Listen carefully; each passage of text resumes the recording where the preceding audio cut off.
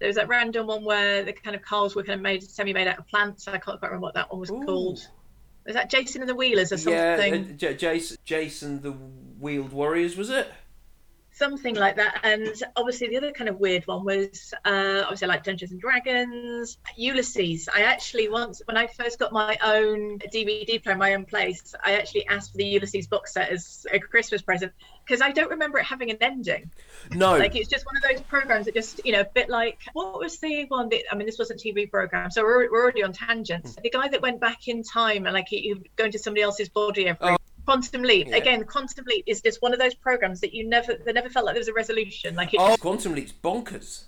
but that's it. I think it's one of those where I never saw the ending. So Right. like Ulysses and Quantum Leap, I think two things for me where like each week you get drawn in, Mm-hmm. and I'm not sure I ever achieved resolution on either of those programs. Try and find the final episode of Quantum Leap on YouTube or something, because it's insanely existential. Okay. It's all set in a bar where the bartender Right. might or might not be gone. It's incredibly, yeah, it's something else. If you compare it to sort of like the reasonably straightforward story of every episode of Quantum Leap, where it's just kind of, helping people become a better person. The direction it takes for the last episode is something else. I recommend trying to find that. Okay. It's like Dungeons and Dragons. They cancelled that before they ever actually did a final episode, so you never know if they got home. Oh, I didn't realise that. Does Ulysses have an ending? Did you? I don't know. I can't remember. I feel like I need to kind of go back and dig them out because it was kind of quite hard going because it's quite it is chunky. The one that I remember is as being never known whether it had an end was Mysterious Cities of Gold. Oh yes, I love that. Again, yeah, I'm not sure I ever saw a final episode. I think I might have also asked for that on DVD at one point, but I'm not sure they've ever released it on DVD. No. So it's one of those where you've got to find it online. Have you watched any of the new She-Ra?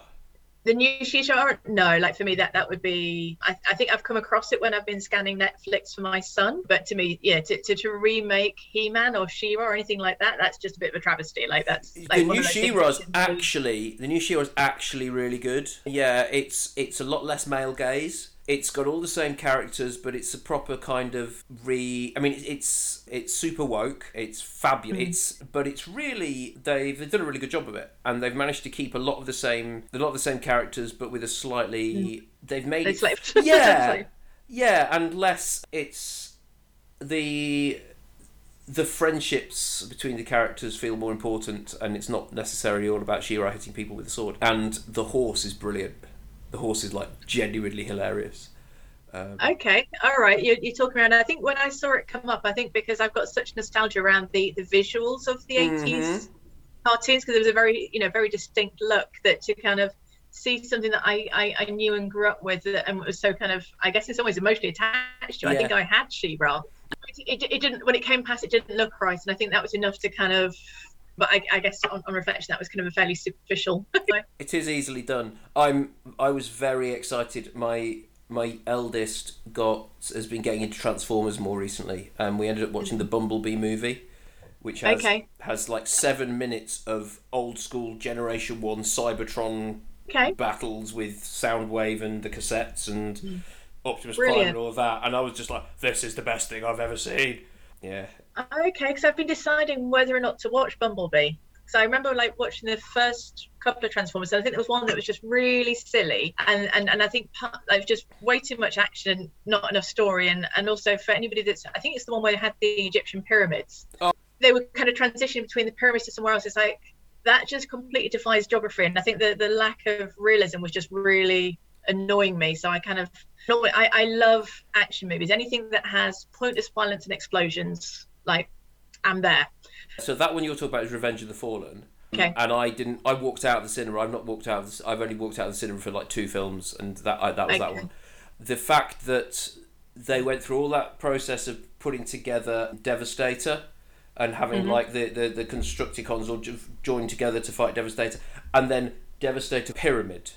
It didn't even fight any of the robots. It's like, seriously, Power Rangers manages that kind of escalation between like different sizes of robots and monsters on a weekly basis more effectively than that multi-million-pound movie did. I was really So disappointed. Was it the following one after that had Mark Wahlberg on it? And another fact that why would a Transformer be sitting in his barn was there was slightly more story to it. That one is slightly better, I think. But Bumblebee's actually, I think it's the best of the live action Transformers films. I appreciate that's a really low bar. Like a really, really low bar. I like low bar. Like, so, for me, pointless version. So we're talking Vin Diesel, kind of Jason Statham. Mechanic. I like Mechanic. I think Mechanic's a good one. But yeah, violence, explosions, fighting, martial arts. Because to me, that's how I relax. Like, I'm not watching a movie to be educated. Like, I want 90 minutes to 2 hours of visual entertainment, and then I can switch off and go, I don't need to think about the movie ever again. Where do you sit on John Carpenter movies? John Carpenter. Oh, I mean, I loved Big Trouble in Little China. That's like one of my favorite movies. I'm not sure how I feel about the remake. Me too. I think it was a brilliant bit of kind of 80s, 90s cinema. I don't think I saw The Thing until I was a lot older. Just, I guess being a bit more kind of horror movie. And yeah, I mean, obviously, I think just the collaboration between John Carpenter and Kurt Russell is just a good pairing. So they kind of escape from New York, escape to LA. I mean, they escape to LA. It's very, very silly. Bruce Campbell as the Surgeon General of Los Angeles. Yeah, just the whole kind of plastic. And I think particularly with the second, like with the LA one, the way that there's almost that subtle commentary on the kind of, I guess, very superficial, image orientated culture of LA. That it's an action movie, but there's a bit of kind of a subtext going on as well. Absolutely. I rewatched They Live not long since. Okay. Have you seen that one? It's great, and it's kind of weirdly relevant again. Sadly relevant again. It's in some respects it's John Carpenter attempting to do for pro wrestling what he did for kung fu movies with Big Trouble in Little China. It's like an interesting concept. And it involves Rowdy Roddy Piper playing a drifter who stumbles across a global conspiracy of aliens who have infiltrated the highest levels of our society. It's really, to call it a subtext would probably be overstating. It's kind of like the text. But yeah, it's kind of become weirdly relevant again, I think, with a lot of what's been going on in the world recently. It was quite interesting to see that. Okay, I'm getting some good movie recommendation. I think one of the things I remember seeing, it's years ago as part of Brighton Festival, was like one of our kind of local comedians, and he emceed over the Highlander, which in some ways was hilarious, but at the same time also kind of took apart how ridiculous and how silly it was. So it had this kind of strange dual effect of both kind of ruining the movie, but also elevating and making it more entertaining at the same time. I can see that, because I think there's Highlander for me fits into one of those films where I'd rather not watch it again because I'd like to remember it the way I remember it, not necessarily how it is. And so I can imagine rewatching it and kind of really wanting to like it, but also being kind of potentially... it's one of those films where I'm kind of concerned that if I was to rewatch it, then I would be hugely disappointed by the reality of it. Okay, yeah, maybe leave that. I mean, I think I've rewatched it a number of times, and I think once you get past the ridiculousness of Sean Connery with a pearl earring apparently being Spanish, and the big bad guy that was it going to have the safety pins to kind of put his neck back together. Oh, yeah. And actually, on reflection, is quite a bad makeup job. The special effects. But I think it's one of those things you can just embrace it, and then you take it what it is. But I think one where I shouldn't have gone back was Thundercats. Okay. Because I think Thundercats in my head how it was, and then I rewatched randomly. A friend gave me an old VHS of Thundercats, and I was like, "Oh, cool, right? Let's." And that was quite disappointing because actually that particular episode was quite racist, right? Okay. Which I was completely oblivious to at the time. So that's one where I shouldn't have gone back. I think there's quite a bit of that we don't spot, or we didn't spot at the time, and watching things through a kind of contemporary lens is quite. Makes a lot of kids' program was surprisingly violent. Which I don't think I really, or I obviously processed as normal at the time. And then when I think about the bar that I have for letting my kids watch stuff, and then I'm kind of like, oh my lord, I probably watched Terminator by the time I was his age. I was in a band many years ago called Stupid and Steve. We were a punk band, and most of the members of the band lived in the House of Rock, and we would obviously spend a lot of time hanging around post-gig in the House of Rock, kind of dream casting movies that have subsequently happened, most of them, but the one that's not happened is Thundercats. And we were, and for us, like, Vin Diesel was basically Pantera. You know, I think we struggled to cast all the rest of it. Do you think, you're a psychologist, you might know this, is all this stuff that I remember stopping me learning, like, useful things?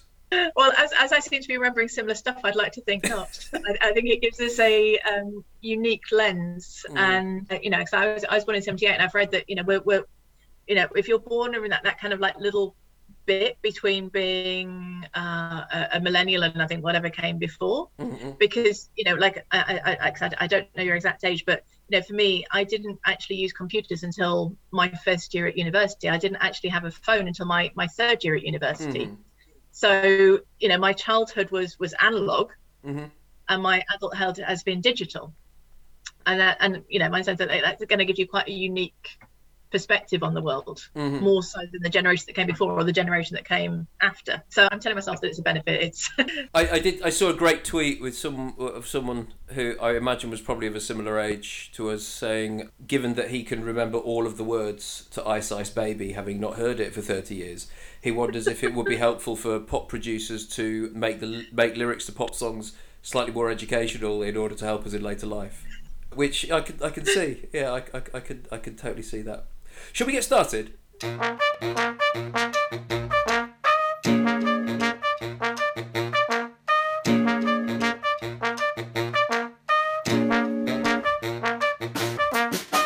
Hello, you're listening to Do Yourself a Favour, the podcast about learning from experience and the things we do to make our lives easier. My name's Tim Sisney from Make Work Work Better, and each episode I'll be talking to my guests about their epiphanies, their inspirations, and the magic of their workflow. Excellent. Hello everybody, welcome to Do Yourself a Favour. I am very excited to welcome Maria Gardner to Do Yourself a Favour. Maria. Hello, Tim.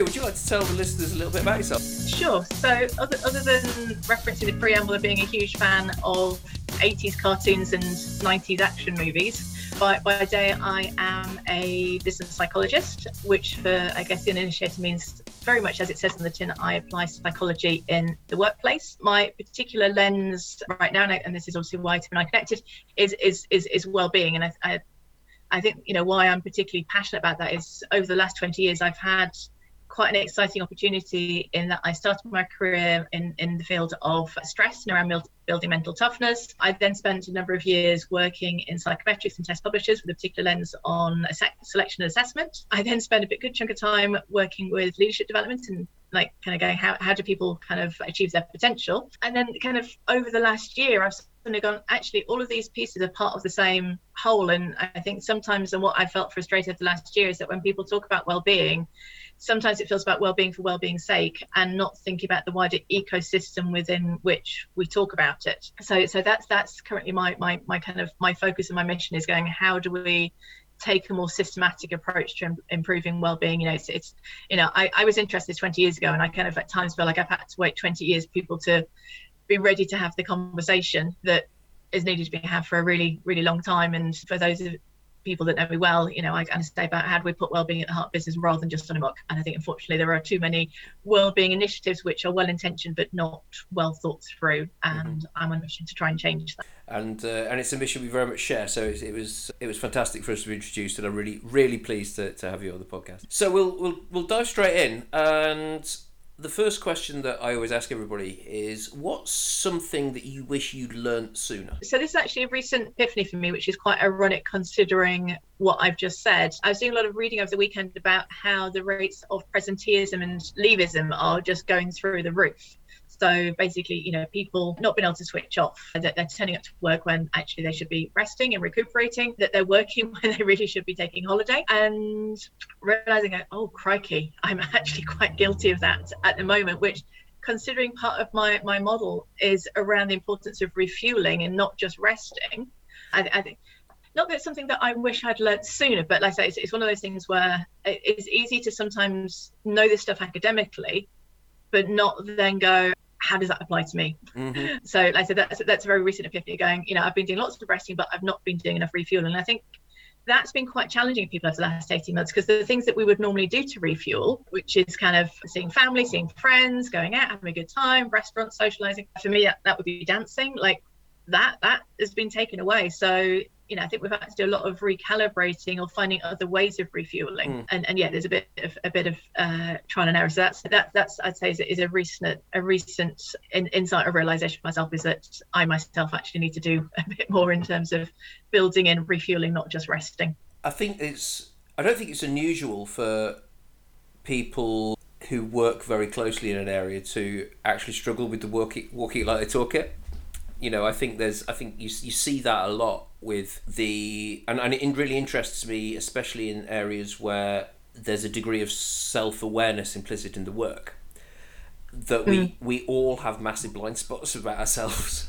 And I think especially when you work on your own, or you spend a great deal of time kind of solo, not having those kind of, and then especially again over the last 18 months or so, when we've all been kind of physically isolated, not having that checkpoint that you have of whether it be co-workers or people you share a space with, and for people to actually kind of like call you out on that stuff, I think it does become harder to recognize when you're like not following your own advice.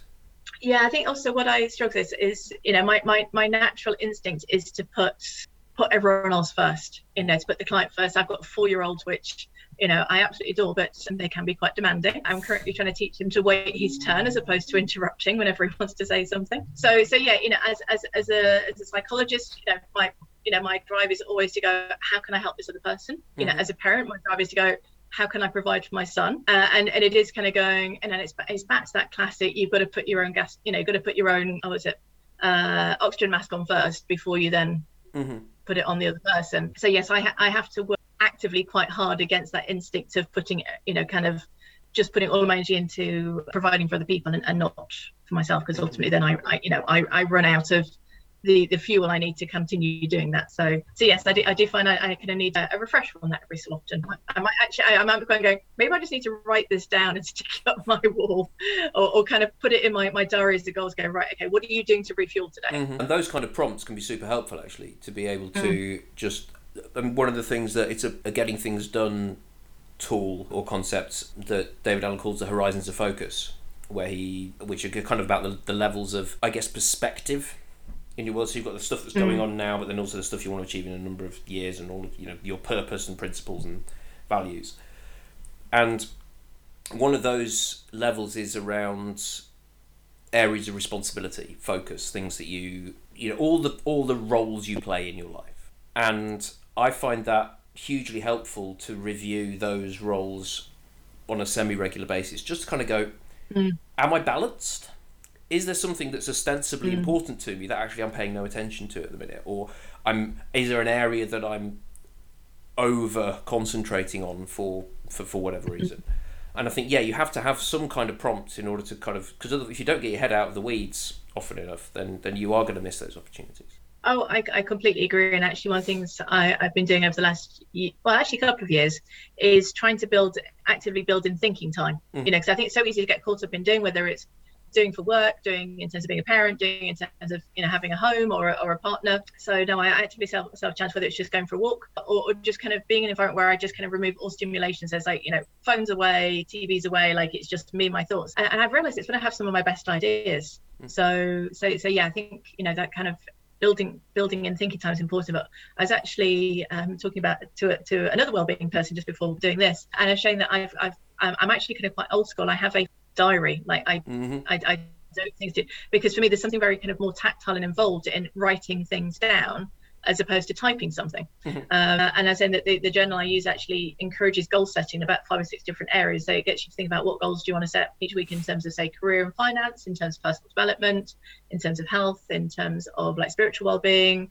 physical environment, and also family and friends. And I find that's quite a good structure, again, talking about balance, to think about, I guess, a kind of more holistic perspective going. And you might have days or weeks where you go all in on one thing, but then you need to kind of rebalance again. There was a book that I read earlier this year by, I think it's the sister of Mark Zuckerberg, and she was saying she got frustrated. She went through a phase of going, how do you do it all? And she's like, I can't do it all on a particular day. And she's like, if, for example, she's got 6 main areas in her life, then she's realized that she can probably do 3 well in any given day. And as long as the week overall looks balanced, that's how she manages her time. So she'll roughly pick out, what are the 3 things. So it might be, okay, well, today's going to be a family exercise and health day. And then another day might be, okay, well, it's going to be work and a health day. So she's saying that's how she manages it, is kind of, you can look at each day, but then you look at the week overall to go, am I achieving that balance? Okay. I think there's something about, I like the word balance, because balance doesn't, in this situation, balance doesn't necessarily mean that everything's equal, does it? It just means it's, and that balance could be different week to week, and it could be just like, if you've got the right balance for and some weeks, the right balance will be slightly tipped in favour of one thing or another thing. If you're on holiday, your balance should be tipped more towards your family relaxation and what's going on, and similarly sometimes in a working environment the balance will have to tip in the other direction. It is about making sure that kind of in a macro scale it's more level, as opposed to trying to do everything all the time. I think there's something very true about that. I'm really interested, and this is the second of probably what will be more tangents, but how do you think being a psychologist influences your parenting? Yeah, it definitely does. And I think as a psychologist, what the bit that drives me is kind of understanding what makes people tick. So yeah, how do I kind of explain it? So yeah, I think because I understand more, and this is kind of interesting, because my partner's a biochemist that specialises in sports nutrition. Okay. So we've both got that kind of evidence, kind of research background, but we come at it from completely different angles. So the kind of classic challenge of how do you get your kids to eat vegetables? Like my partner's looking at it in terms of going, well, what macronutrients does he need? And I'm going, well, okay, well, how, from a psychology point of view, how do I make it interesting? But I think more on a day-to-day basis, I think it's given me insights in terms of understanding, where he is developmentally on that, and thinking, there is kind of key moments. So for example, my son's going to be starting school in 2 weeks. Like, he's so, one thing I'm doing is he's going to be wearing a school uniform for the first time ever. So I've actually intentionally left that out in his bedroom so he can see it all the time, so that when he then has to start wearing it for school, he's already subconsciously built up that familiarization with the school uniform, as opposed to, hopefully, I'll tell you in 2 weeks' time, having the fight and the tears and the argument about wearing a tie and about wearing a shirt for the first time ever. So I think in terms of how being a psychologist influences being a parent, I think there's probably some aspects that I'm aware of, and I consciously think about how to use my training, my insights. And then there's other bits where I'm probably doing it but not aware I'm doing it, right, because it just probably gives me a different lens or a different insight that I'm subconsciously using without even being aware of it. Are there any areas where you think you maybe know too much, where if you didn't know it, it would maybe easier? Okay. I think so. I mean, I think business psychologists are different to other types of psychologists, and I apologize in advance if I insult everyone or anyone in particular. But generally, what I find is that business psychologists are a little bit more grounded. We're a little bit more kind of every day. We're, by the nature of applying psychology in the workplace, we are quite pragmatic. Particularly, if you're kind of a consulting business psychologist. In comparison, I remember hearing a story about a cousin of mine who's a clinical psychologist, and how she was out for dinner and she was psychoanalyzing the couple on the table next to her. And I'm thinking, just enjoy the dinner, just enjoy the person that you're sitting opposite with. So for me, I think sometimes the kind of psychologist is a level of awareness that I can tap into, but I don't have it turned on all the time. So if I'm talking to someone, I just want to enjoy the conversation. Like, I can turn on that extra level of awareness to analyze their body language, the position of their head, what their hands doing, what their feet are doing, the intonation. I can think about the beliefs or values that go behind what someone is saying. But I don't need to think about that all the time. Okay. Or at least for me, I don't want to. Like, I'd rather be present and in the moment. And maybe at times, my kind of psychology training is a superpower that I can kind of drawer when the situation is needed, as opposed to Clark Kent going around with his shirt pulled open, you know, all the time. Okay, interesting. No, I only asked because my wife's a psychotherapist, and she was going through her training, particularly around child development, while she was pregnant with her second child. And there were certainly times where I think there was this sense for her that she was maybe knowing too much and maybe and not necessarily overthinking, but maybe just sort of a hyper awareness of potential impact or these kind of things, which, you know, she's obviously been able to rein in as time's gone, and she's become more assimilated the knowledge, I guess. But I think it was it's something that I wonder occasionally around how much whether some of the insights that you can gain from knowing about, you know, psychology or child development or some of these other kind of areas, which the vast majority of parents don't have access to. You know, how much of it is a double-edged sword. Yeah, I think, like I say, the type of psychology that I do, because it is, like I said, it's more pragmatic and it's less involved than, say, psychotherapy or clinical psychology, where you do really get into think about the psyche of the individual.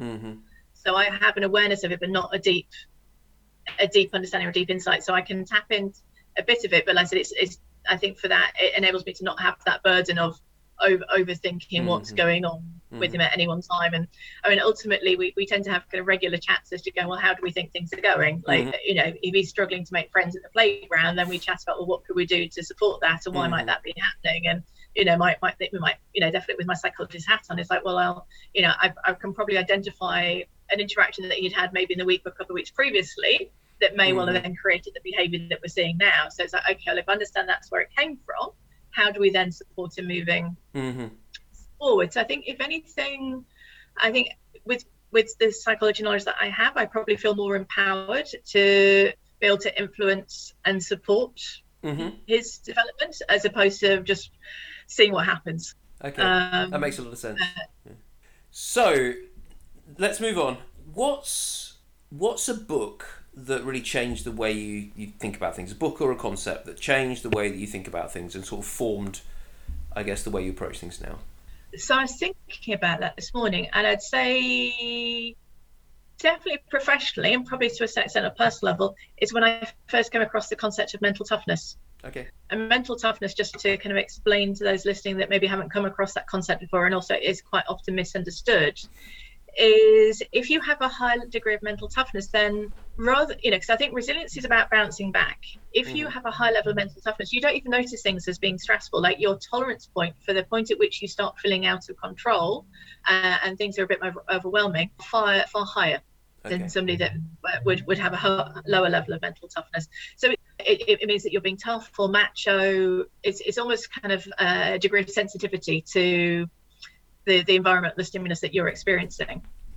And at the time at which I came across this concept, I was studying my master's degree. I was up in Hull. I was working in a debt recovery call centre, an inbound debt recovery call centre, which was not a particularly pleasant environment. And I remember one week they had a cohort of about 10 people, and they put them through 2 weeks of product training. And then they were all ready to start on the Monday, and, you know, they all turned up on the Monday, and then they kind of realized actually what the job really entailed. 2 people came back nobody came back on the Wednesday, and then 1 person reappeared on the Thursday. And I was just kind of working in that environment, and I had the very glamorous job. They wouldn't train me up because I knew as a student, and I'd made it clear that I didn't see myself as having a career as a debt recovery specialist. So my job was, I had to target 40 calls an hour to tell people, I'm really sorry, we're too busy, can I ask somebody to call you back later? That was my job. 8 hours a day, 40 calls an hour. I'd take all of their contact details, so they thought they were finally through to someone, and then I go, really sorry, can we call you back? So whilst I was doing this very engaging, exciting, glamorous job, looking at the people around me, what I was fascinated was how some people kind of thrived in that environment and seemed to be completely immune to, you know, kind of quite at times kind of quite unpleasant conversation. You know, literally you have people shouting, screaming, threatening physical harm. And it's like, well, what is the difference between the people that kind of thrive or at least survive in that environment and the ones that drop like flies? So that was the context. And I went along to this, like, you know, kind of guest lecture on mental toughness, suddenly like, is this it? Is this the thing? And also, I guess, maybe I guess that's moment self-awareness, realize that I am somebody that naturally has kind of quite high levels of self-awareness. Like, I think my parents have put it down to me just being pathologically optimistic, because I never seemed bothered by anything. But actually, it, you know, was maybe something, and there's a physiological component as well.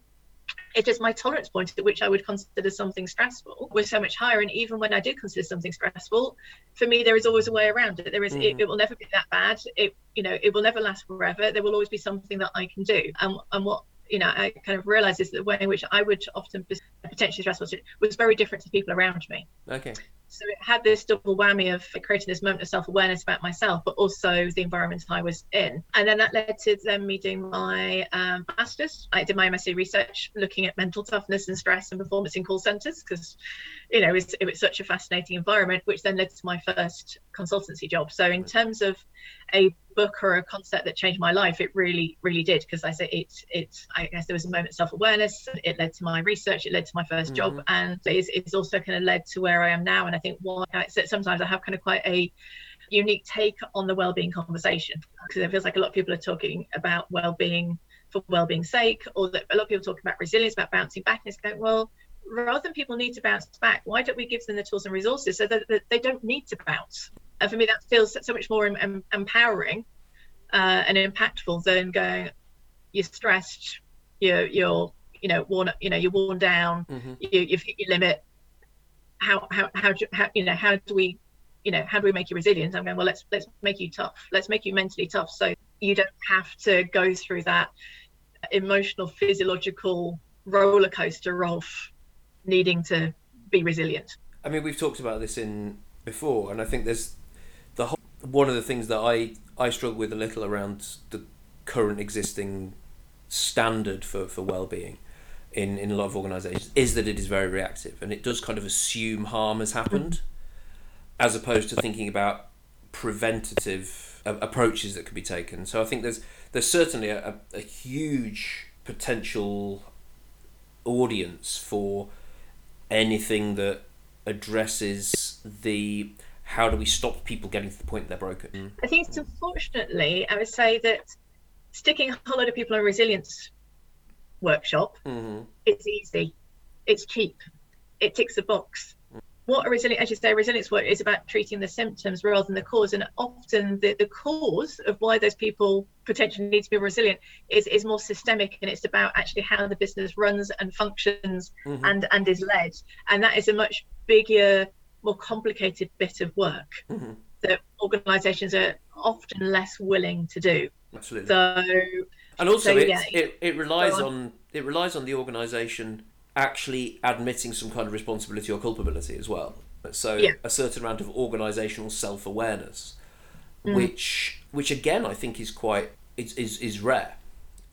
Yeah. So over when I was working directly in mental toughness, that was lovely. That for me was very rewarding. Since then, as I've worked for other organisations, a number of times I've been asked to go and deliver resilience training, and invariably they've been like 2 or 3 hours long, which is not enough time to do anything meaningful. And I'd say by and large I've hated every single one, because it's been so superficial. And when you kind of start to dig under why are these people needing resilience, is going, well, the targets that are being given are completely unrealistic. Their workload is completely unrealistic. They've got no control over their workload. They're very explicitly being given competing priorities. They're going, well, do I do what this manager tells me, or do I do what this manager's telling me? If I do what this one wants to do, then I piss this one off, and I do that. And it's going, their lack of resilience is not the problem, but it ticks a box. And they can go, oh yeah, but we gave them resilience training. So I don't have an issue with resilience. Just to be clear, I don't have an issue with resilience training in itself, because I think it has a place, but it should not be a substitute for, like I say, it's a badly sized, ineffective sticking plaster.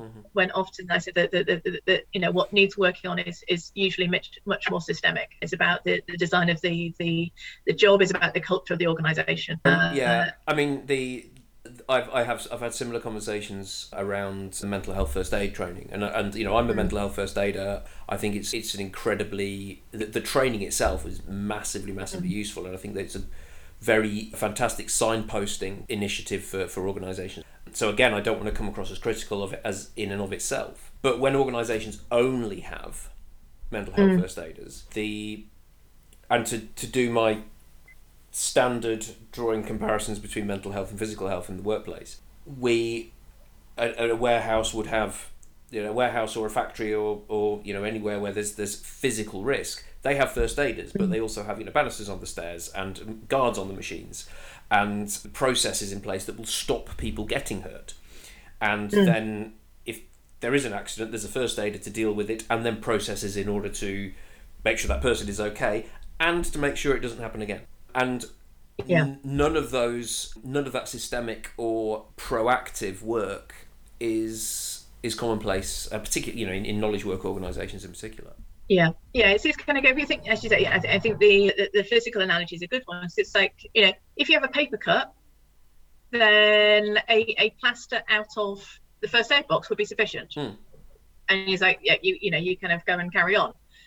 But if in fact your injury is far more significant, so you fall down the stairs and it's blatant that you've, let's say, broken your leg, the first aid box is not going to do you any good. And I guess in America they call them first responders. They're the first people on the scene, but you wouldn't expect a first responder, in this case a paramedic, to reset your leg. You'd get sent to hospital. Like, you'd be sent to go and have access to the appropriate specialist care. And I think it's got to be the same in terms of mental health, that it's great to have your kind of mental health first aiders on the ground, to be able to kind of spot, and yes, okay, they can potentially do with a kind of equivalent of a paper cut, but anything more than that, there's also got to be in place that you can refer them on to the more kind of in-depth specialist help. And as I've got a couple of friends that are mental health first aiders, and again, one of their frustrations is that, again, they can be treated as, again, they're kind of the new tick box. Last year was all kind of resilience training. This year seems to be, everyone's got mental health first aiders, but there's not sufficient support given to the mental health first aiders. Like, who looks after their mental health? But secondly, often there isn't enough of them. If you think again about physical health, there is a recommendation for how many first aiders you would have per number of employees on a particular site.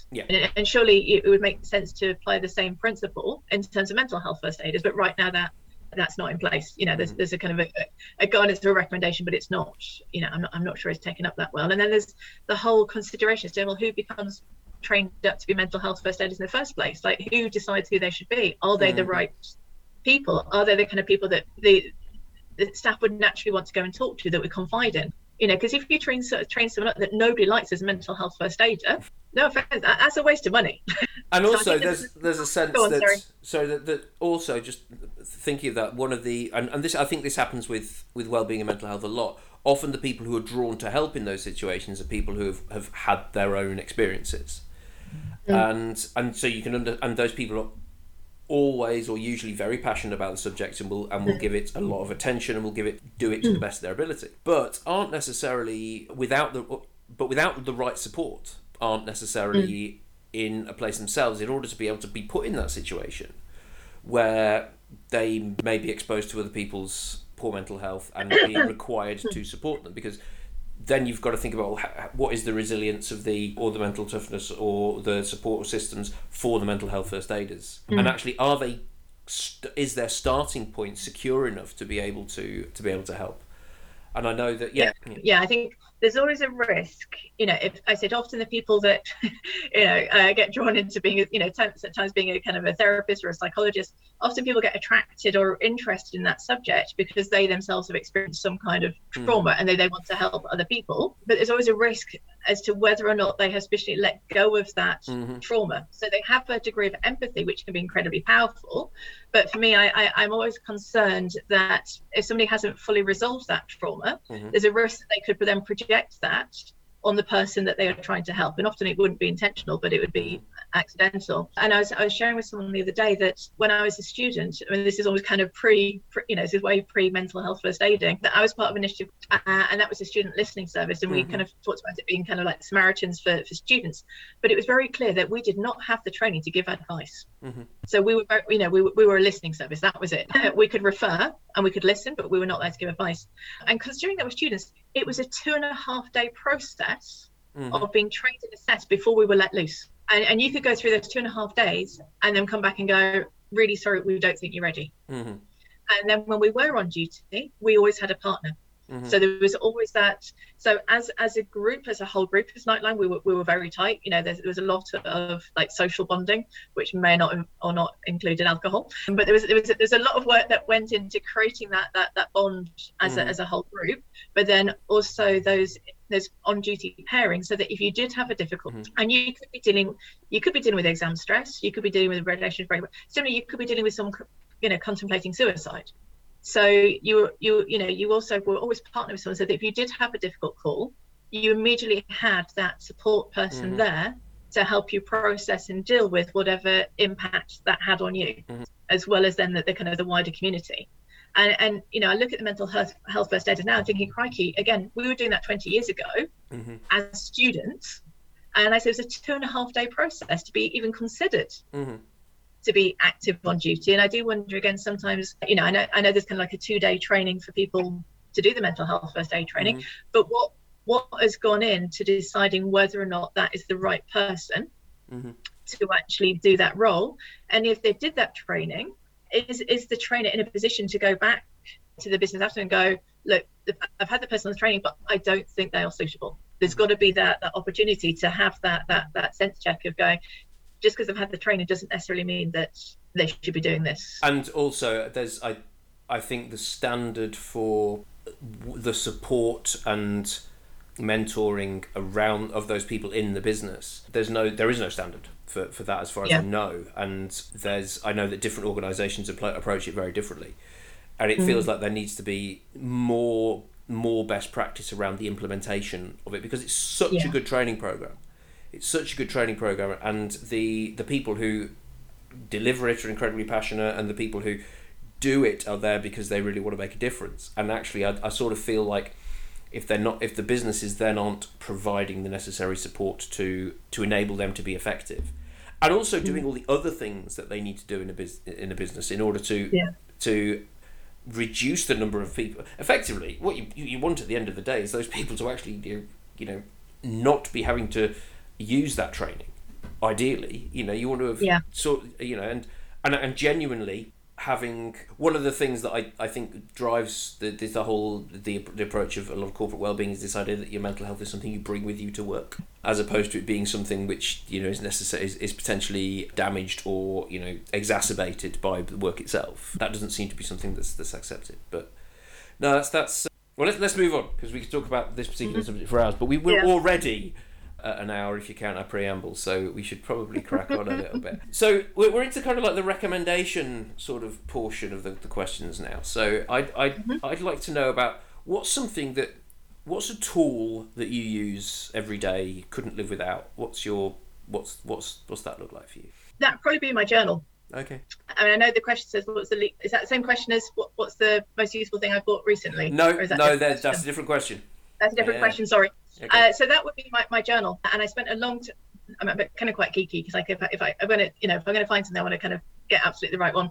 So I came across this journal a couple of years ago. It's called Inspire Now. Why I liked it is it encourages you to think about goal setting in lots of different areas, and it gets you to think about goals on a kind of a weekly basis. It's got habit tracking, which kind of going to bed on time, eating vegetables, like I still need to kind of keep myself accountable. But it also has like a gratitude bit built in there to kind of encourage you to reflect as to what went well each day. And I know I have colleagues that find me hilariously archaic, the fact that I still have a physical diary, but for me it's a kind of tactile experience. And I do remember reading research that say if you write a goal down, it's so much more powerful than if you just talk about it. And again, I think if you write it down in person, like if you literally hold a pen, there's a lot more kind of connection to it than just typing it on a screen.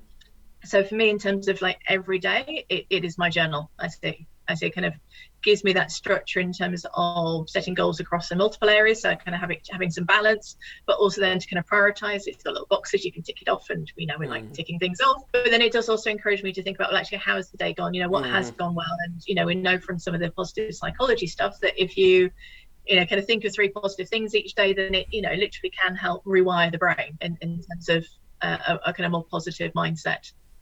So yeah, that's probably the thing on a day-to-day basis that I wouldn't want to live without.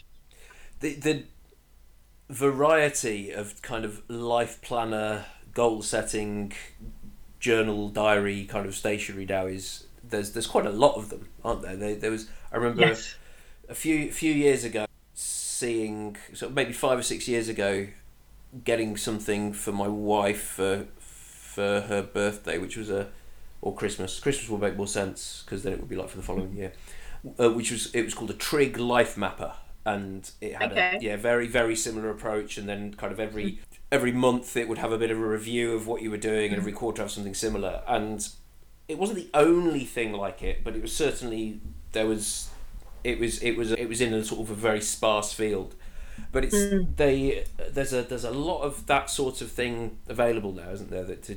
It's caught up. So there's a book that I just remembered. There's a book I read about 10 years ago, and I can't remember the author, but it's literally, I think the book was called about get your life together. Okay. And yeah, it literally talked about, I guess, being more intentional in your goal settings, rather than just. I think it's often we focus on one or two superficial areas, like we want to stop smoking, we want to lose weight, we want a new job, but we don't put a lot of.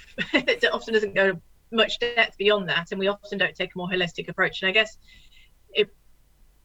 guess it can sound quite fuzzy, but it's thinking about, well, actually, what is the life that you want to have, and create it intentionally, as opposed to just allowing life to happen to you and you only thinking about a couple of areas and the other one's going to happen by accident. So, like I said, that was a book that I read, at least 10 years ago, that really kind of resonated with me, because I do like a bit of kind of, I love reading around personal effectiveness. So when I found that journal a couple of years ago, it was almost a physical manifestation of what I was reading about 10 plus years ago. About the whole like bullet journals. Like I must have never quite got my head around like the different symbols, the need for different coloured pens. But whatever. I mean, I think ultimately whatever works. Like whatever, you've got to find your own system. I think the only thing my journal doesn't do, which I know is kind of particularly powerful, is there's certain other journals that I've come across where it encourages you to write down your top goals every single day. Right. So it just maintains your focus. So my journal doesn't have space for that. And I did have a look at their journal,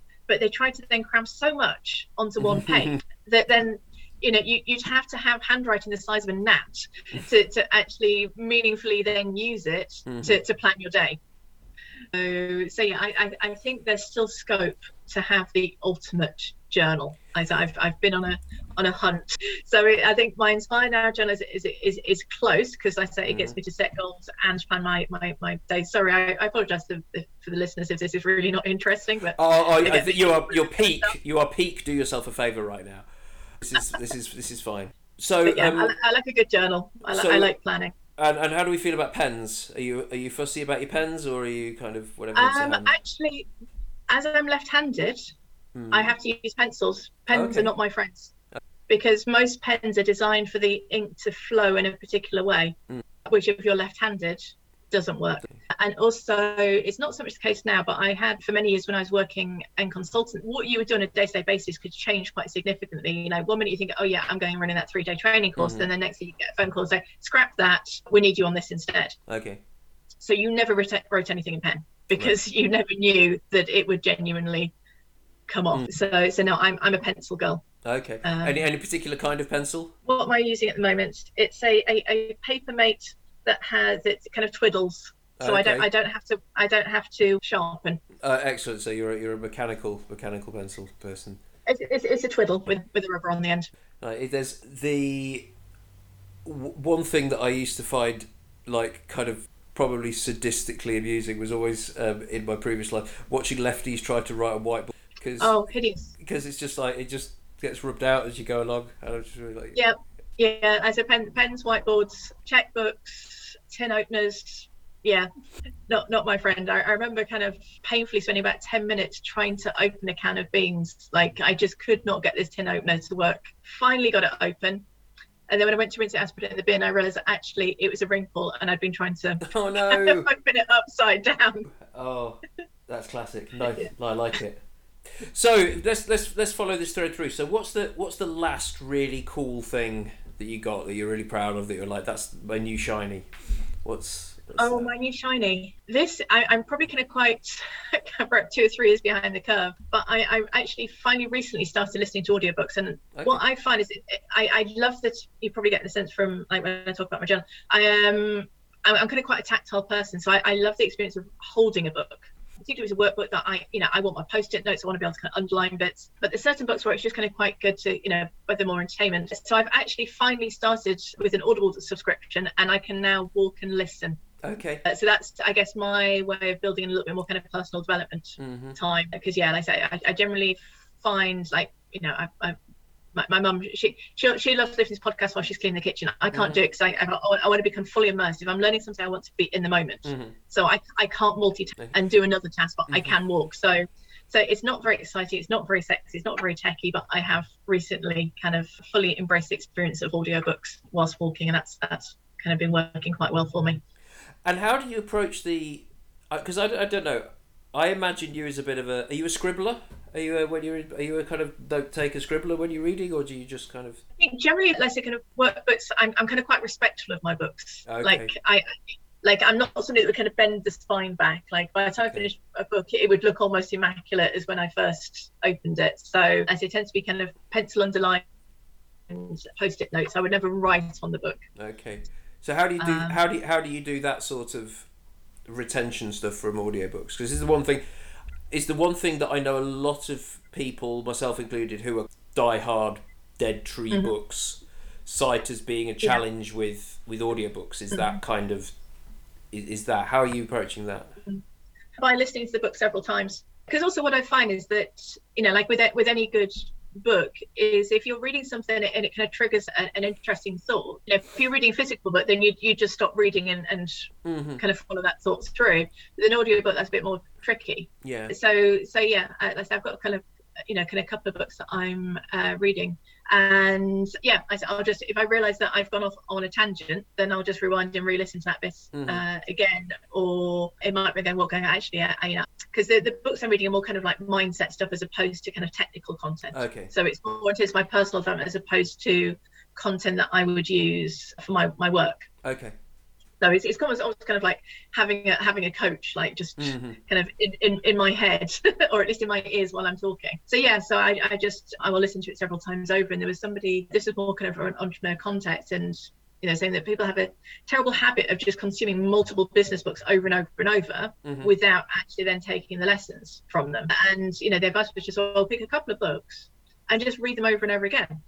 Like, make sure you fully absorb the lessons. And they talk about, kind of novelty for entertainment, repetition for results. So just pick a couple of books that really, have the messages that you need to hear, and either read them several times over or listen to them several times over. So that's for me, that's how I'm doing it. And there's a bit where I think actually I need to hear that again. Then I just go back to that chapter. So it's still a relatively new thing for me, because I said, I've had lots of people around me that love audiobooks, that love podcasts, and I've never been able to get on with them.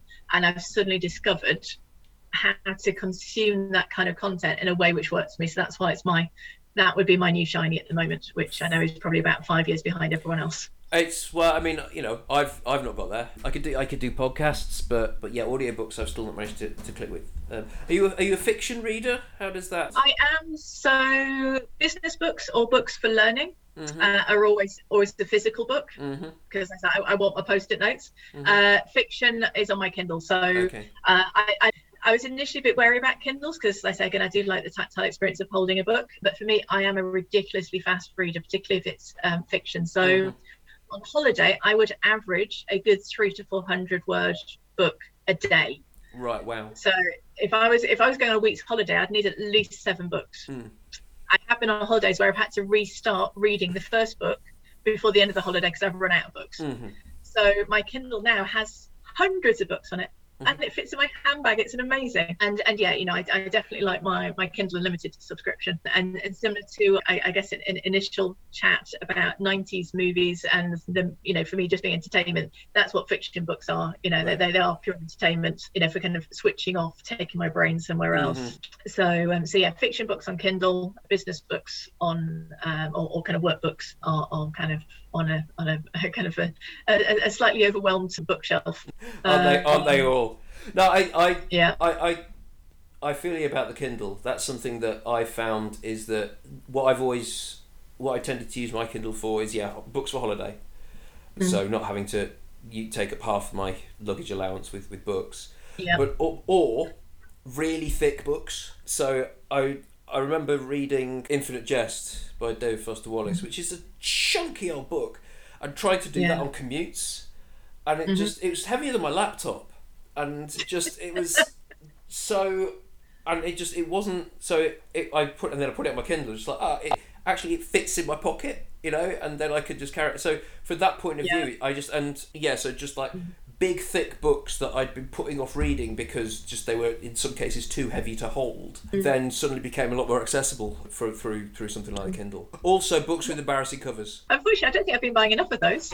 I think 50 Shades of Grey, that was probably a popular one when Kindles became available. So then you could kind of read that without publicly declaring it. That's right. Yeah, I can imagine. There was a book I read fairly recently that was recommended by a friend of mine called Existential Kink, which is a kind of shadow, sort of Jungian shadow self type approach to kind of dealing with sort of self-sabotaging behaviour that I was recommended, and it was really interesting. It was a bit witchy in places that I didn't really get on with that, but the front cover did basically look like a bad erotic novel, and so I elected to get that on Kindle rather than because I just I mean I wasn't commuting at the time, but I just I just couldn't put up with the comments from my wife. I don't think so. It was right. Let's wrap it up with the last question then, Maria. And I'd like you to complete the sentence. Do yourself a favour and crikey, switch off this bank holiday and close the laptop. Go and live, like experience life. Switch off from work for a few days. It'll be there when you come back on Tuesday. Lovely. That's nice. What are you doing on the bank holiday? I have family visiting. I think we might check out something at Arundel Castle, and there's some kind of children. I mean, most of it's kind of child themed, and then I think there's something about kind of toddlers making music, which will probably be absolutely hideous. I think that's on Bank Holiday Monday. I made the mistake of giving my 3-year-old a harmonica. I don't know why I did that. I found an old harmonica, and he was like, "What's that, Daddy?" And I was like, "Oh, do you want it?" And never again. Don't give a 3-year-old a harmonica. That's my do yourself a favour and for this week. Maria, thank you so much. Thank you. I've had a lot of fun. I hope you enjoyed it. Where can people find you? I guess these days it's on the internet, isn't it? So I kind of fairly regular on LinkedIn. But if you wanted to check out my website, then it's psychologyworks.global. Excellent. Thank you very much. And thank you for joining us on Do Yourself a Favour. And we'll speak to you again soon. Bye. Thank you, Ben.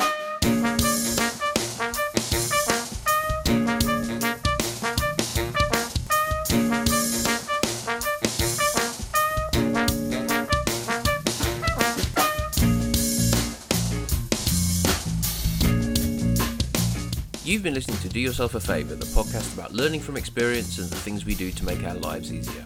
Brought to you by Make Work Work Better. My name's Tim Sisney from Make Work Work Better.